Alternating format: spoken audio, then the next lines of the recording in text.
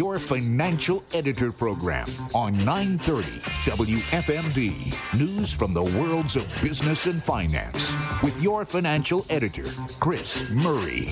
Welcome to Your Financial Editor program right here on Free Talk Radio 930 WFMD and at WFMD.com. I am Chris Murray, your host. Thanks so much for being with us this weekend. Appreciate it as always.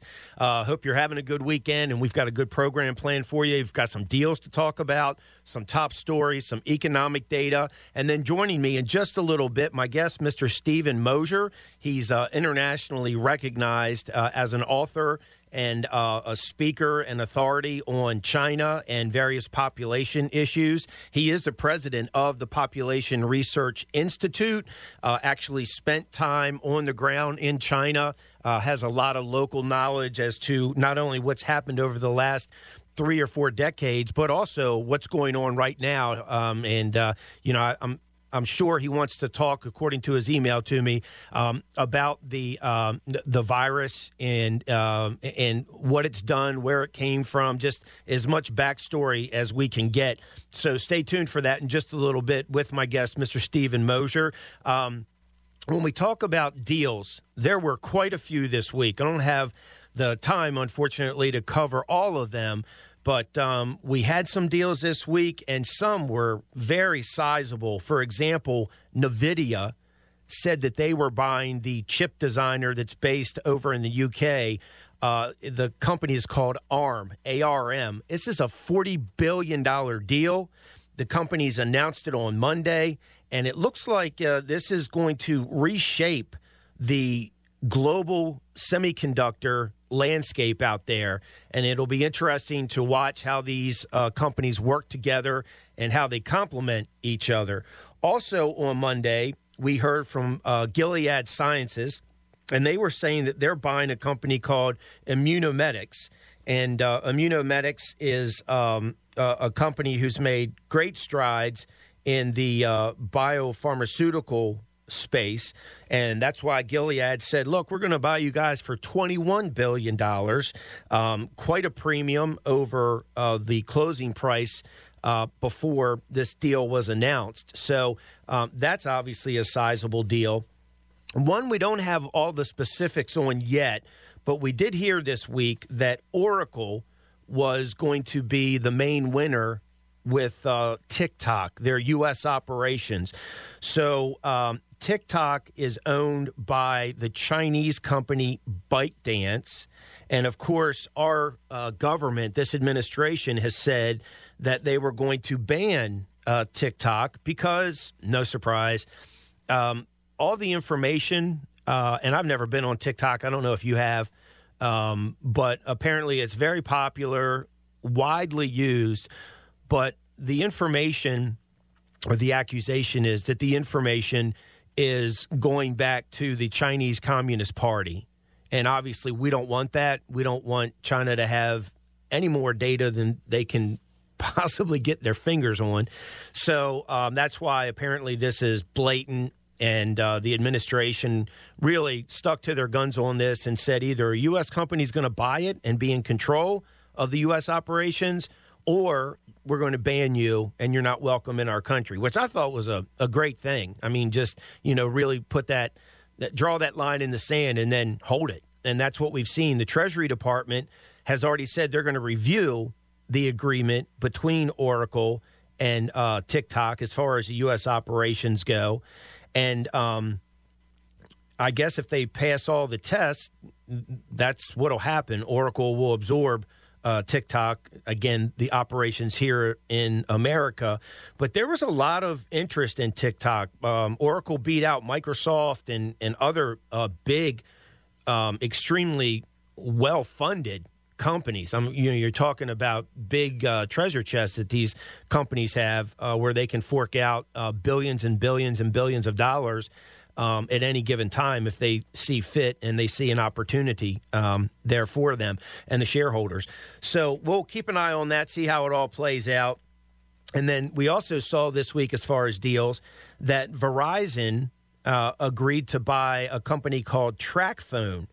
That's a provider of wireless prepaid services, and that deal was worth about $7 billion. Now, TracFone is a unit of a company down in Mexico, and they've got about 21 million prepaid customers here in the United States. And again, Verizon Communications figured that it was a good opportunity for them to acquire that company and benefit, and that's why they're ponying up about $7 billion. So, like I said, there are other deals, but it was really good to see this week that we had that kind of activity. Some of these companies that are like Snowflake and others that are going public, people are wondering, are they a little extended? Is there somewhat of a bubble? But, at the same time, we've seen the last couple weeks, the NASDAQ, which is tech heavy, of course, really get smacked around. So just when you see these real big runs, you start to see these pullbacks and you see some selling of various stocks. And that's really necessary, the selling part, because the market tries to get the stock values where they should be. What is the fair market value based on what the company has done and what they look like they're going to do going forward? Because if you're not careful, that's where you get these asset bubbles, and it could lead to a messy situation. We also heard from OPEC this week, and they basically were saying, look, the hit from the coronavirus situation is hurting global energy demand. And not only has it hurt it, but it looks like it's going to hurt it for a longer period of time. Longer than what they originally had anticipated. So OPEC, as you know, stands for the Organization of the Petroleum Exporting Countries. It's a cartel. And they said that in their monthly report that I was reading, that they expect the pandemic to reduce demand by 9.5 million barrels a day. So, and overall, they'll see a fall in demand of about 9.5% from last year. So, if you were with us last Saturday here on the program, I was talking about ExxonMobil and how they had announced some major restructuring that's on its way. And that has to do with jobs, and it has to do with various projects and investments that they have because of, the COVID issue and just all of the carnage that it's caused. So OPEC repeatedly slashed their oil demand forecast as the virus just hammered the global economy during the spring. And as I mentioned, it's recovering, according to them, at a slower pace than what they expected and what they forecast. So, it's hard to hit that stuff right on the, hit that nail right on the head. And obviously they didn't do that. So that's why they're talking about that drop in demand. So Jamie Dimon is the CEO of J.P. Morgan. And he's probably the most famous, if you will, CEO in the industry, the financial services industry. He's been at the bank for a long time. He steered the bank through the financial crisis, the acquisitions and the talent hires that he's made, and what seems to be his succession plans that we know a little bit about are seen as good moves, smart moves for the bank employees, for the customers of the bank, and also for the shareholders, of course, as far as those that own the stock. They had some problems. They're under investigation right now for some people inside the bank abusing the PPP loans that came through JP and went to some of their clients. So that remains to be seen if that's true. And if so, how serious it was. But anyway, he was speaking this week, and he said that the economic recovery from the virus recession could be derailed by a lack of additional economic stimulus, the election, and what he said, a second wave of infections. So people were paying attention to that. He was talking, kind of giving credit to the administration for getting the economic relief out earlier this year to so many people that needed it so badly. But, he also said that there are some risks. And I think we all know that. It's not like this was something that we hadn't thought about or didn't already hear from someone else or whatever the case might be. We're not out of the woods yet. I think everybody knows that. But we've made tremendous progress. So, and again, with him speaking, J.P. Morgan, they're the largest bank when it comes to assets. So, it carries a lot of swag. But he also was saying how much it hurts having employees work from home because it hurts the overall productivity of the company and of the workers. And it reduces what he called creative combustion that happens more in offices because you have these people working together and brainstorming together and feeding off of each other. And it's just not the same when you have somebody sitting in front of a screen when there's a team involved and they're really trying to accomplish the very best at what the goal is. They're trying to really get some big things done. So that was interesting to hear from him. And I've said this from the very beginning, and I was really glad to see it kind of backed up. I was mentioning that before COVID-19, we were rolling. The economy was fantastic. The job market was fantastic. The financial markets were fantastic.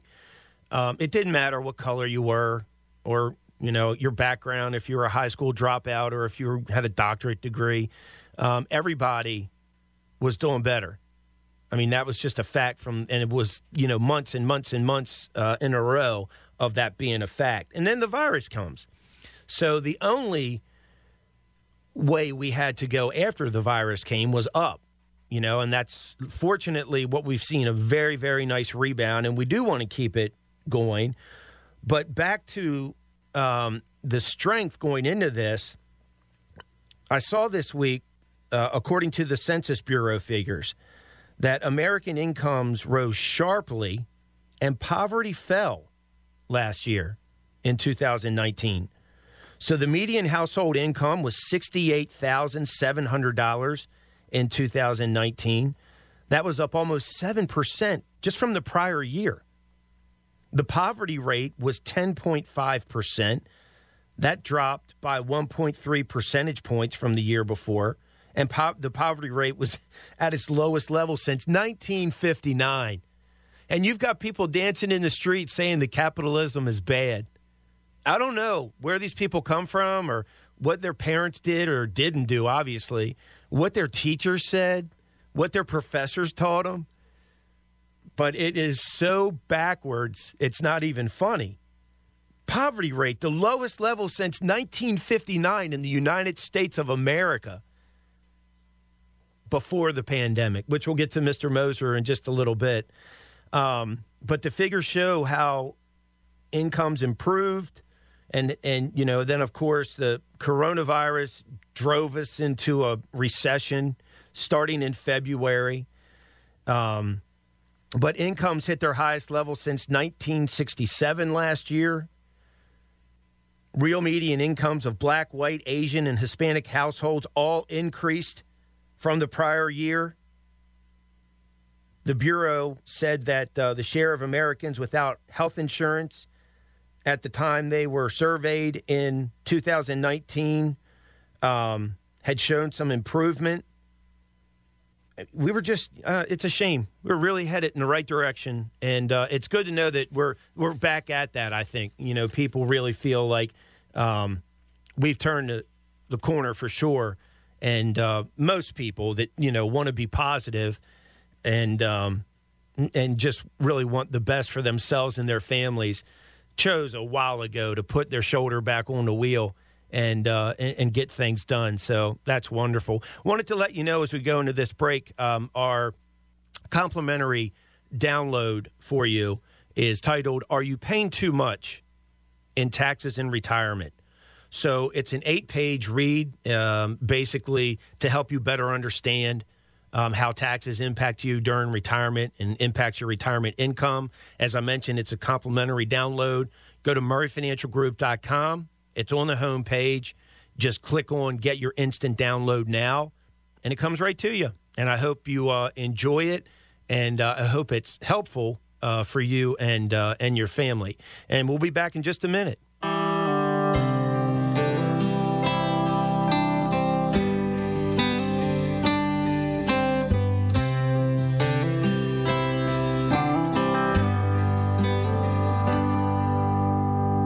Daddy's bourbon breath was strong as gasoline, and it seemed to fuel the rage he had inside.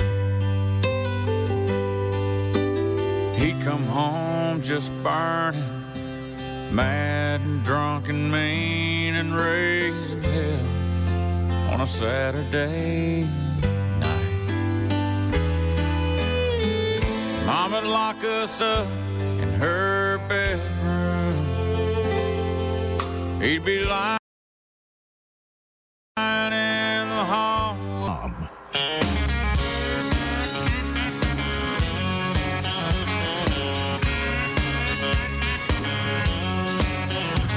I heard you had to drive him home after 2 umbrella drinks.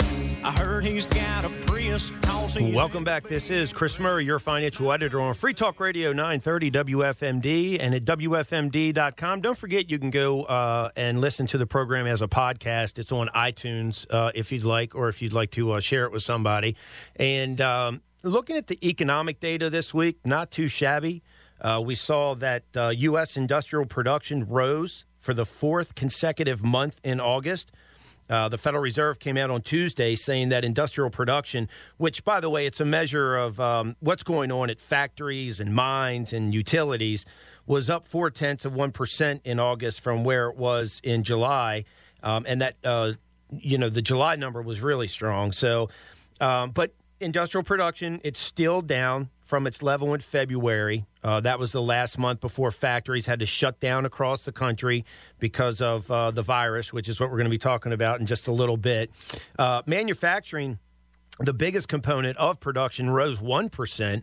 So that was good to see. Also, capacity utilization, which is a measure of slack in the industrial economy, that improved as well, the Fed said. So it was good to see that. I guess the biggest report this week as far as data was the retail sales report. Americans increased retail spending in August for the 4th straight month. So, again, you're looking on what people were paying for stuff at stores and restaurants and online and at gas stations. And that was up 0.6% in August from where it was in July, according to the Commerce Department. And it was the 3rd month that retail spending was above pre-coronavirus levels. So that's really, really good. August is typically a big month for back-to-school shopping, of course, and there were a lot of electronics that were being purchased and furniture, I guess, for home schooling as far as desks and whatnot. Clothing, even though, the kids didn't have to dress up to go back in their new duds like they always look forward to, clothing purchases were up 2.9%. So that was really good. And I think, again, it bodes well for us going forward. And then you look at some regional surveys and regional reports. So we have 12 Federal Reserve districts, and a couple of them came out with reports this week. New York said that their business activity expanded at a solid clip. So, the index came in, it climbed 13 points to a reading of 17. New orders increased, shipments grew significantly. It was just really good to see positive activity in the state of New York. And that was apparent in those numbers, not so much in the city, I don't think, but at least in other parts of the state. And then you had the Philly Fed's Manufacturing Business Outlook Survey. So that also is a monthly report for them. They're in the 3rd Federal Reserve District. They cover eastern Pennsylvania and southern New Jersey and Delaware. And, they focus on businesses in their district, just like the New York Federal Reserve does. And the latest manufacturing index from the Philly Fed came in at a reading of 15. So, again, the survey's current indicators for general activity, new orders, and shipments remain positive for the fourth consecutive month. So this data that we've been seeing month after month is, I tell you, it's better than what was expected, considering that we just turned the engine off and basically turned the lights off and told everybody to sit on the couch, that whole baloney 2 weeks to, to address the curve and all that garbage. And then after that, what are we, 6 months past that now or whatever? So, once all the nonsense was behind us and people realized we've got to work, we've got to live our lives, I'm going to go out and spend money on things that I need. I'm going to enjoy myself, even though you're being threatened, not to do that, which is criminal in its own in its own way. But anyway, this data is showing just how relentless Americans are.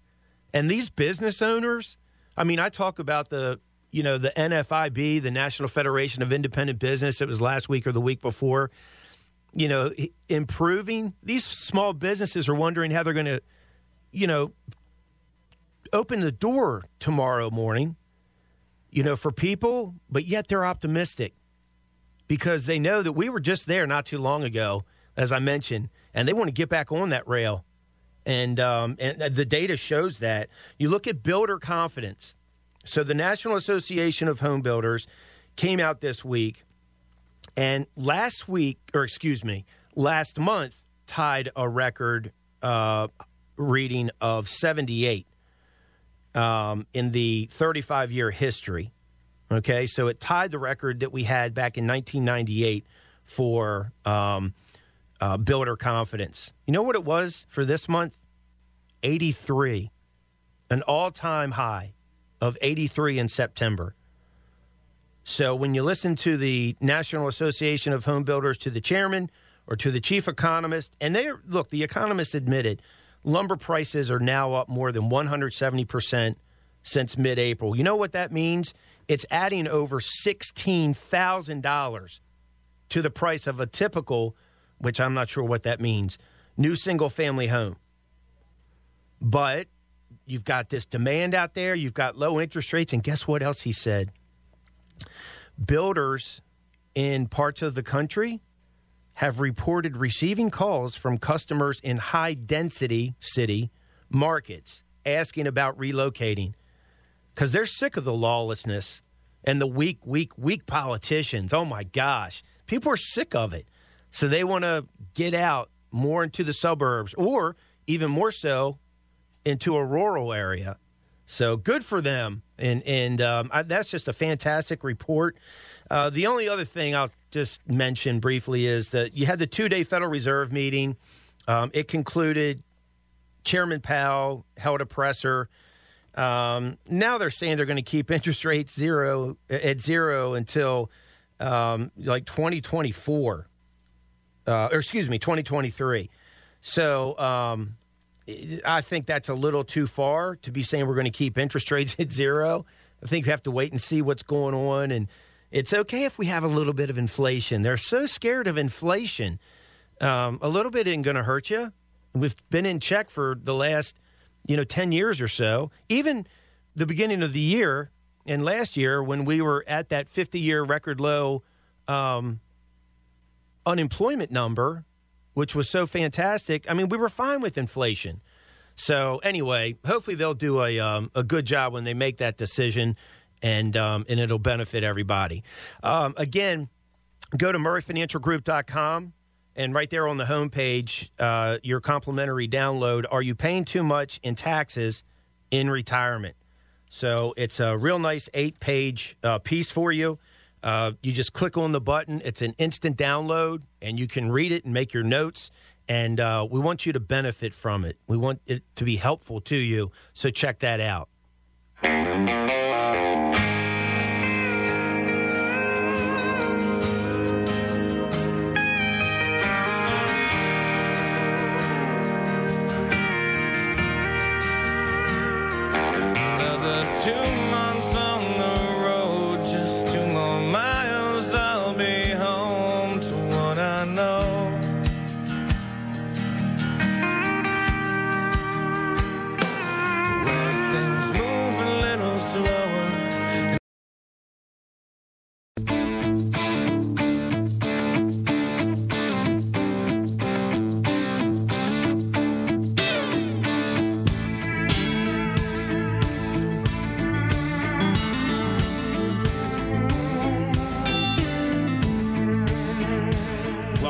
This is Chris Murray, your financial editor on Free Talk Radio 930 WFMD at WFMD.com.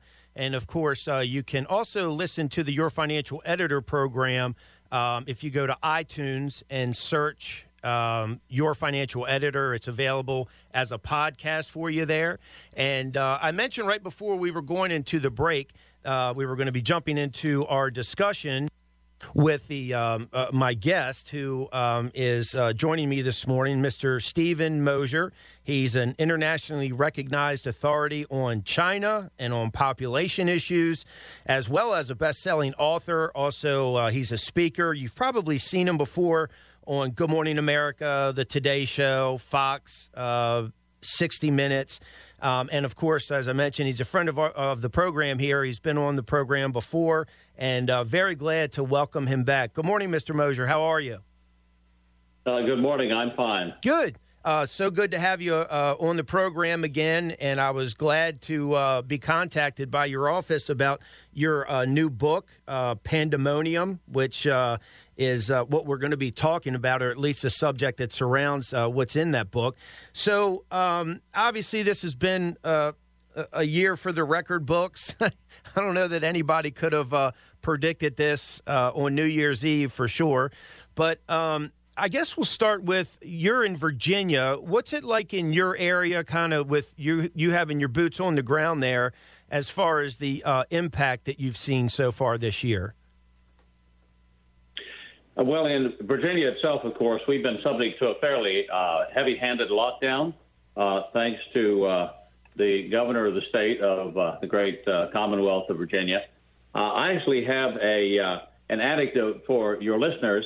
I have an EMT working for me. She works for me during the day, and then at night she's on call, going out to rescue people who call in for emergency services. And she tells me that most of the calls are not COVID-19, and the COVID-19 calls are mild. Most of the calls are for drug overdoses and suicide attempts. And sometimes those two things are the same, and sometimes they're different. It's a drug overdose without a suicide attempt, and other times it's a suicide attempt not using drugs. But she said those numbers have spiked over the last few months. So I'm looking at that anecdote, and I'm going to say that across the United States, we know that this is happening. We know that China, which is not my favorite country right now, it hasn't been for a long time, China is busily exporting as much in the way of fentanyl and other deadly drugs to the United States as it can, and contributing not just in terms of inflicting the China virus on us, but inflicting this ongoing another pandemic, a pandemic of drugs on the United States. So they're carrying out, I think, two kinds of biological warfare against the United States, and the one, sadly, plays into the other. Well, yeah, you're right. And again, I mean, people tend to forget, because a lot of them aren't told, I say that the byproducts of COVID-19 are worse than COVID-19. So as you've already mentioned, we've talked about it on the program before, the drug overdoses, the increase in suicides, domestic violence, child abuse. I mean, it goes on. And obviously it's going to continue because we don't have these kids, so many of them, that need that safe environment to be in school. You mentioned heavy-handed. I agree with you 150%. I think so many elected and appointed officials have gone so far over the line that I don't know how they sleep at night. I mean, I guess they're just in their own little dream world. But so if we go to the COVID, we'll start with the first pandemic. We'll talk about COVID-19. What's your take on its origination, how it made its way, not just here in the United States, but around the world? Just give us your worldly view on that. Well, some of our listeners today may have seen the Fox News interview done by Tucker Carlson with the courageous whistleblower doctor, Dr. Yen.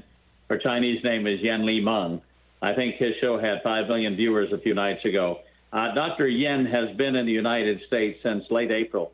I interviewed her shortly after she arrived on these shores and got the download. And she confirmed what I have been saying since January, and that was that this particular China virus, you can call the disease COVID-19 if you want. I think that's part of the cover-up, by the way. It should be called the CCP virus or the China virus, because it was manufactured in the Wuhan Institute of Virology using techniques that were taught to the head of the lab, Dr. Shizhang Li, at the University of North Carolina and at the Galveston National Laboratories run by the University of Texas. We have a whole string of scientific articles going back to 2008, appearing in international virology journals, which lay out exactly the course of her research, Dr. Shi's research, which resulted, I believe, in the creation of the China virus, which has two unnatural insertions which make the China virus more infectious and in some ways, to elderly especially, more deadly. It's a strange virus, something that we've never seen before. And then it was let out of the lab. Now, Dr. Yen says she doesn't know how it got out of the lab. She ran the virology lab in Hong Kong, a P3 lab, which is one of the World Health Organization's certification labs. That means it sets the standards for research for other labs in the region of Asia. She's from China. She has lots of contacts there. And she says, this was a P4 lab, the Wuhan Institute of Virology. It is a lab where you have to have two people on duty at any given time. They have a separate air supply. They're disinfected going into the lab and out of the lab. She says no live virus could have escaped the lab. So she doesn't think the virus was accidentally released. What does that leave us with, Chris? That leaves us with two possibilities. One, a disgruntled employee, taking the live virus out and unleashing it on the Chinese public, and from there it spread to the world. The other possibility is too horrible to contemplate. A government that would unleash a virus on its own people and then spread it throughout the world would be evil beyond belief. Now, Dr. Yen says we may never know exactly how it got out of the lab, but she does say this. She says that the lab was part of the People's Liberation Army's bioweapons program, which has been going on, I know and confirm, has been going on for decades. The origins and the initial spread of the China virus are also areas in which we ought to hold the Chinese Communist Party accountable. And then, of course, we've known for months that after they shut down flights from Wuhan, the center of the epidemic, a city of 11 million people, after they shut down flights from Wuhan to other cities in China, they continued to allow flights from Wuhan to leave for other parts of the world, deliberately spreading the disease throughout the world, using the Chinese people on board those flights as sort of innocent disease vectors, kamikaze pilots, if you will, who didn't realize that they were carrying within their bodies a virus that would go on to infect them and then everybody they came in contact with. So at every level, we have a responsibility to hold the Chinese Communist Party accountable for the origin of the disease, for the release of the disease, and for the spread of the disease around the world. And even today, that lab is still on lockdown. That lab, they have not allowed anyone from outside of China to visit that lab, not the World Health Organization, not the CDC, not the French who built the lab back in 2017. Everyone has been locked out of the lab. They've destroyed early samples of the virus. What does destroying evidence tell you about the possibility of criminal activity?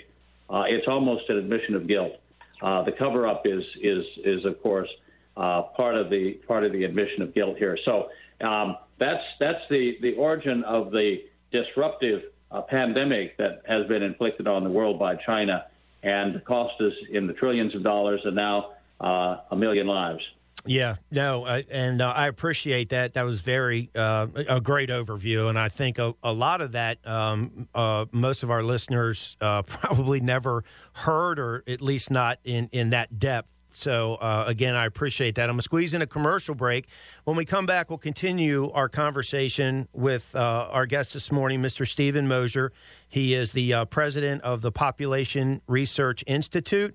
So you can go to pop.org and see all the information, a lot of what Mr. Mosher is talking about this morning, and also get information on his latest book, one of many he's written, but this is the latest one titled Pandemonium, and we'll let you know how to get that also on the other side of this. Stay tuned.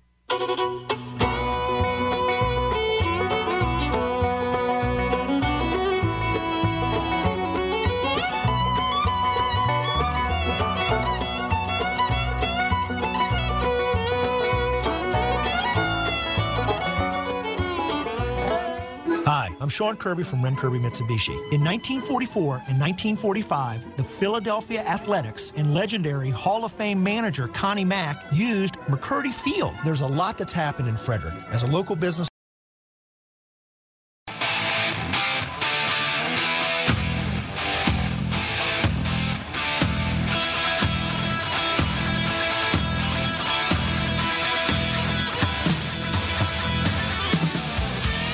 Welcome back. This is Chris Murray, your financial editor on Free Talk Radio 930 WFMD at WFMD.com. And remember, you can go to iTunes and listen to the Your Financial Editor program as a podcast.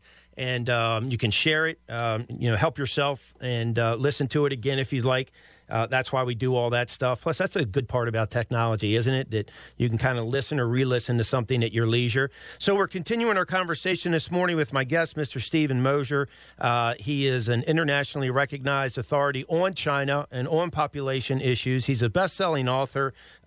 He's a well-known speaker, and he's been on Fox and CNN and 60 Minutes and in the Wall Street Journal, all over the place, and has really accomplished a lot in these areas over the past decade. So, one of the things, Mr. Mosher, and actually, what's the best way to get your latest book, Pandemonium?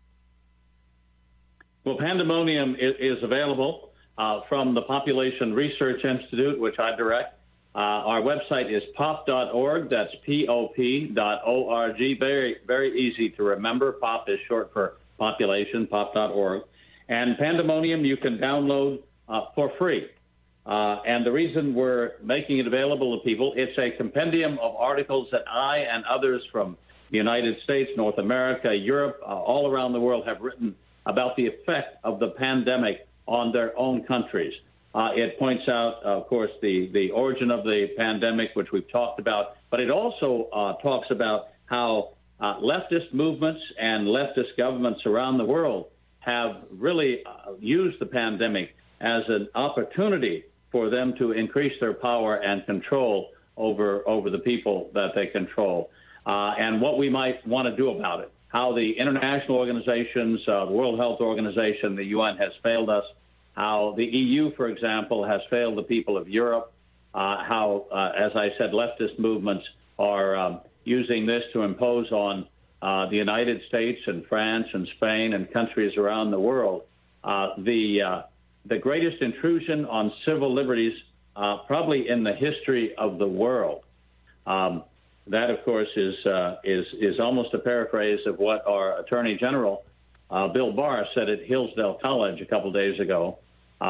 He said putting a national lockdown, stay-at-home orders is like house arrest. It's the greatest intrusion on civil liberties in American history.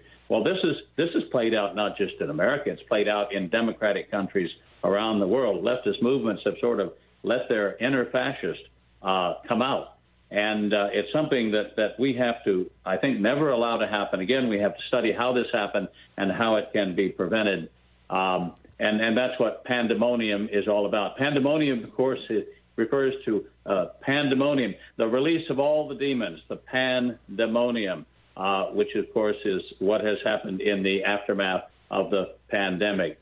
All of the leftist ideas are now being seen in full bloom as a result of the pandemic.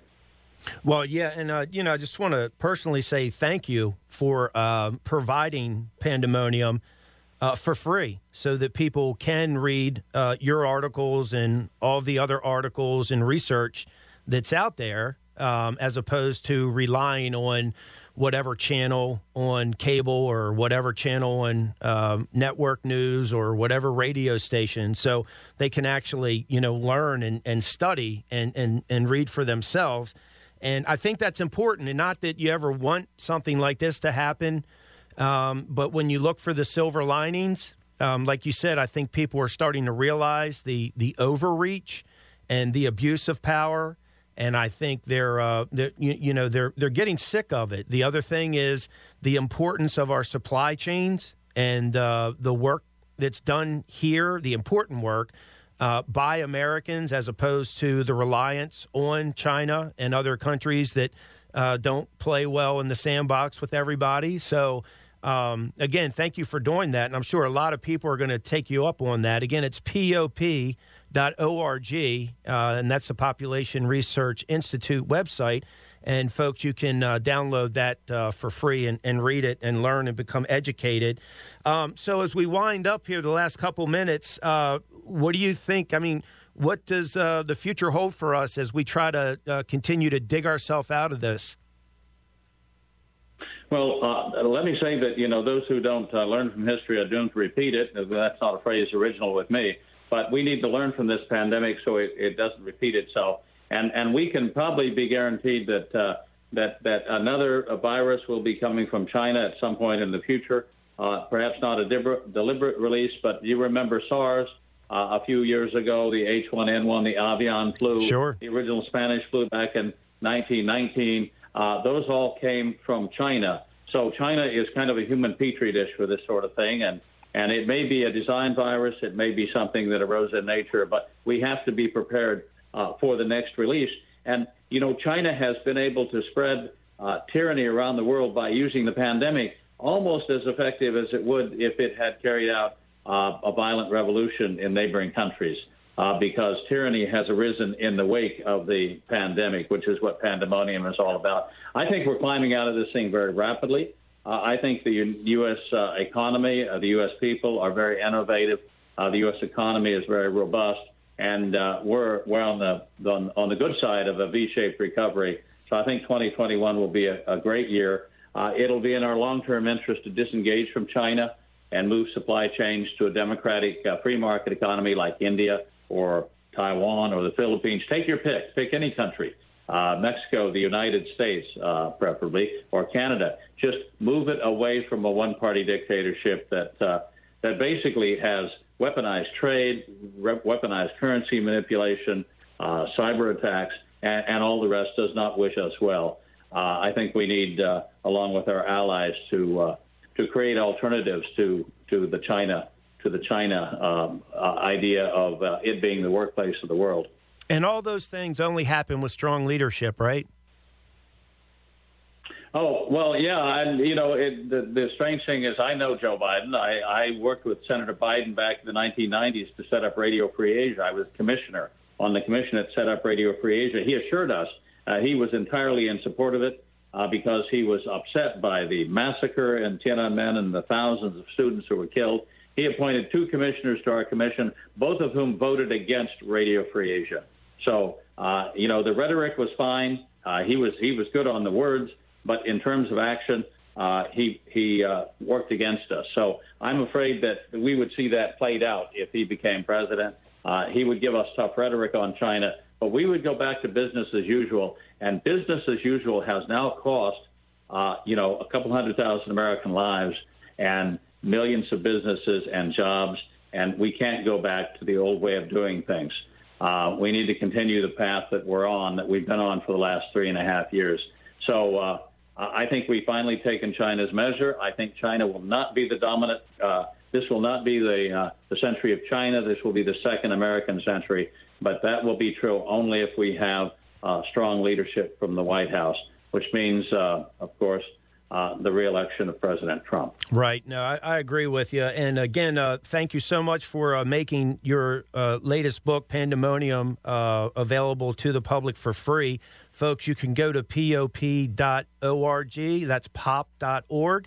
and download the book. And again, see all the research and the articles from Mr. Mosier and his colleagues and other folks out there, not just in the United States, but around the world. Mr. Mosier, thanks a lot. Congratulations on Pandemonium, and we really appreciate all of your insight this morning. It's always fun having you on, and I look forward to our next visit. So do I. Good to talk to you this morning. Yes, sir. Enjoy the rest of your weekend. And again, folks, go to pop.org. And you can download Pandemonium, and it's just a lot of good information on that website, Population Research Institute. So, I get various things from them in as far as emails and whatnot. So it's, not a big surprise for me. But I think you'd really find it interesting. You'd find it beneficial. And it's something that, again, you could educate yourself on. There's so much disinformation out there. This is just... It's crazy, some of the stuff, where people are, saying that there's not violent rioting and arson and death and all the other stuff going on. I mean, it took them, 95 days to admit it, for them finally to get away from this baloney, mostly peaceful stuff. So anyway, at least as far as the virus goes, you can look at various pieces of research and commentary if you go to pop.org and download that Pandemonium for free. So not too much stuff for free anymore, but there you go. And that does it for us. I want to let you know, too, you can go to murrayfinancialgroup.com, and our latest complimentary download is Are You Paying Too Much in Taxes in Retirement? It's an 8-page piece. I think you'll find it very beneficial. Hopefully it's going to help you with your retirement and financial planning, and we want it to be helpful. So that's why it's there for you. So help yourself, murrayfinancialgroup.com. It's right on the homepage. And we'll talk with you Monday through Friday when I join my friend Bob Miller on the Morning News Express, 5:50, 6:50, and 7:50 live. Each weekday morning when we talk about what's going on. And also back here next Saturday. This is Chris Murray wishing you and your family financial success.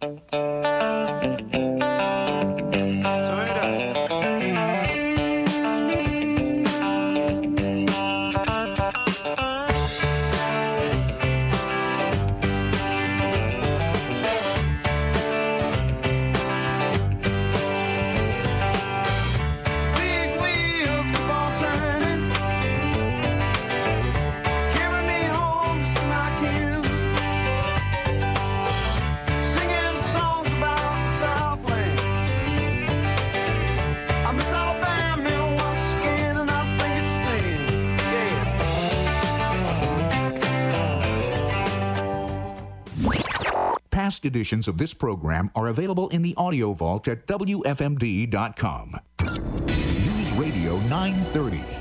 WFMD Frederick. A connoisseur media radio station. 7 o'clock.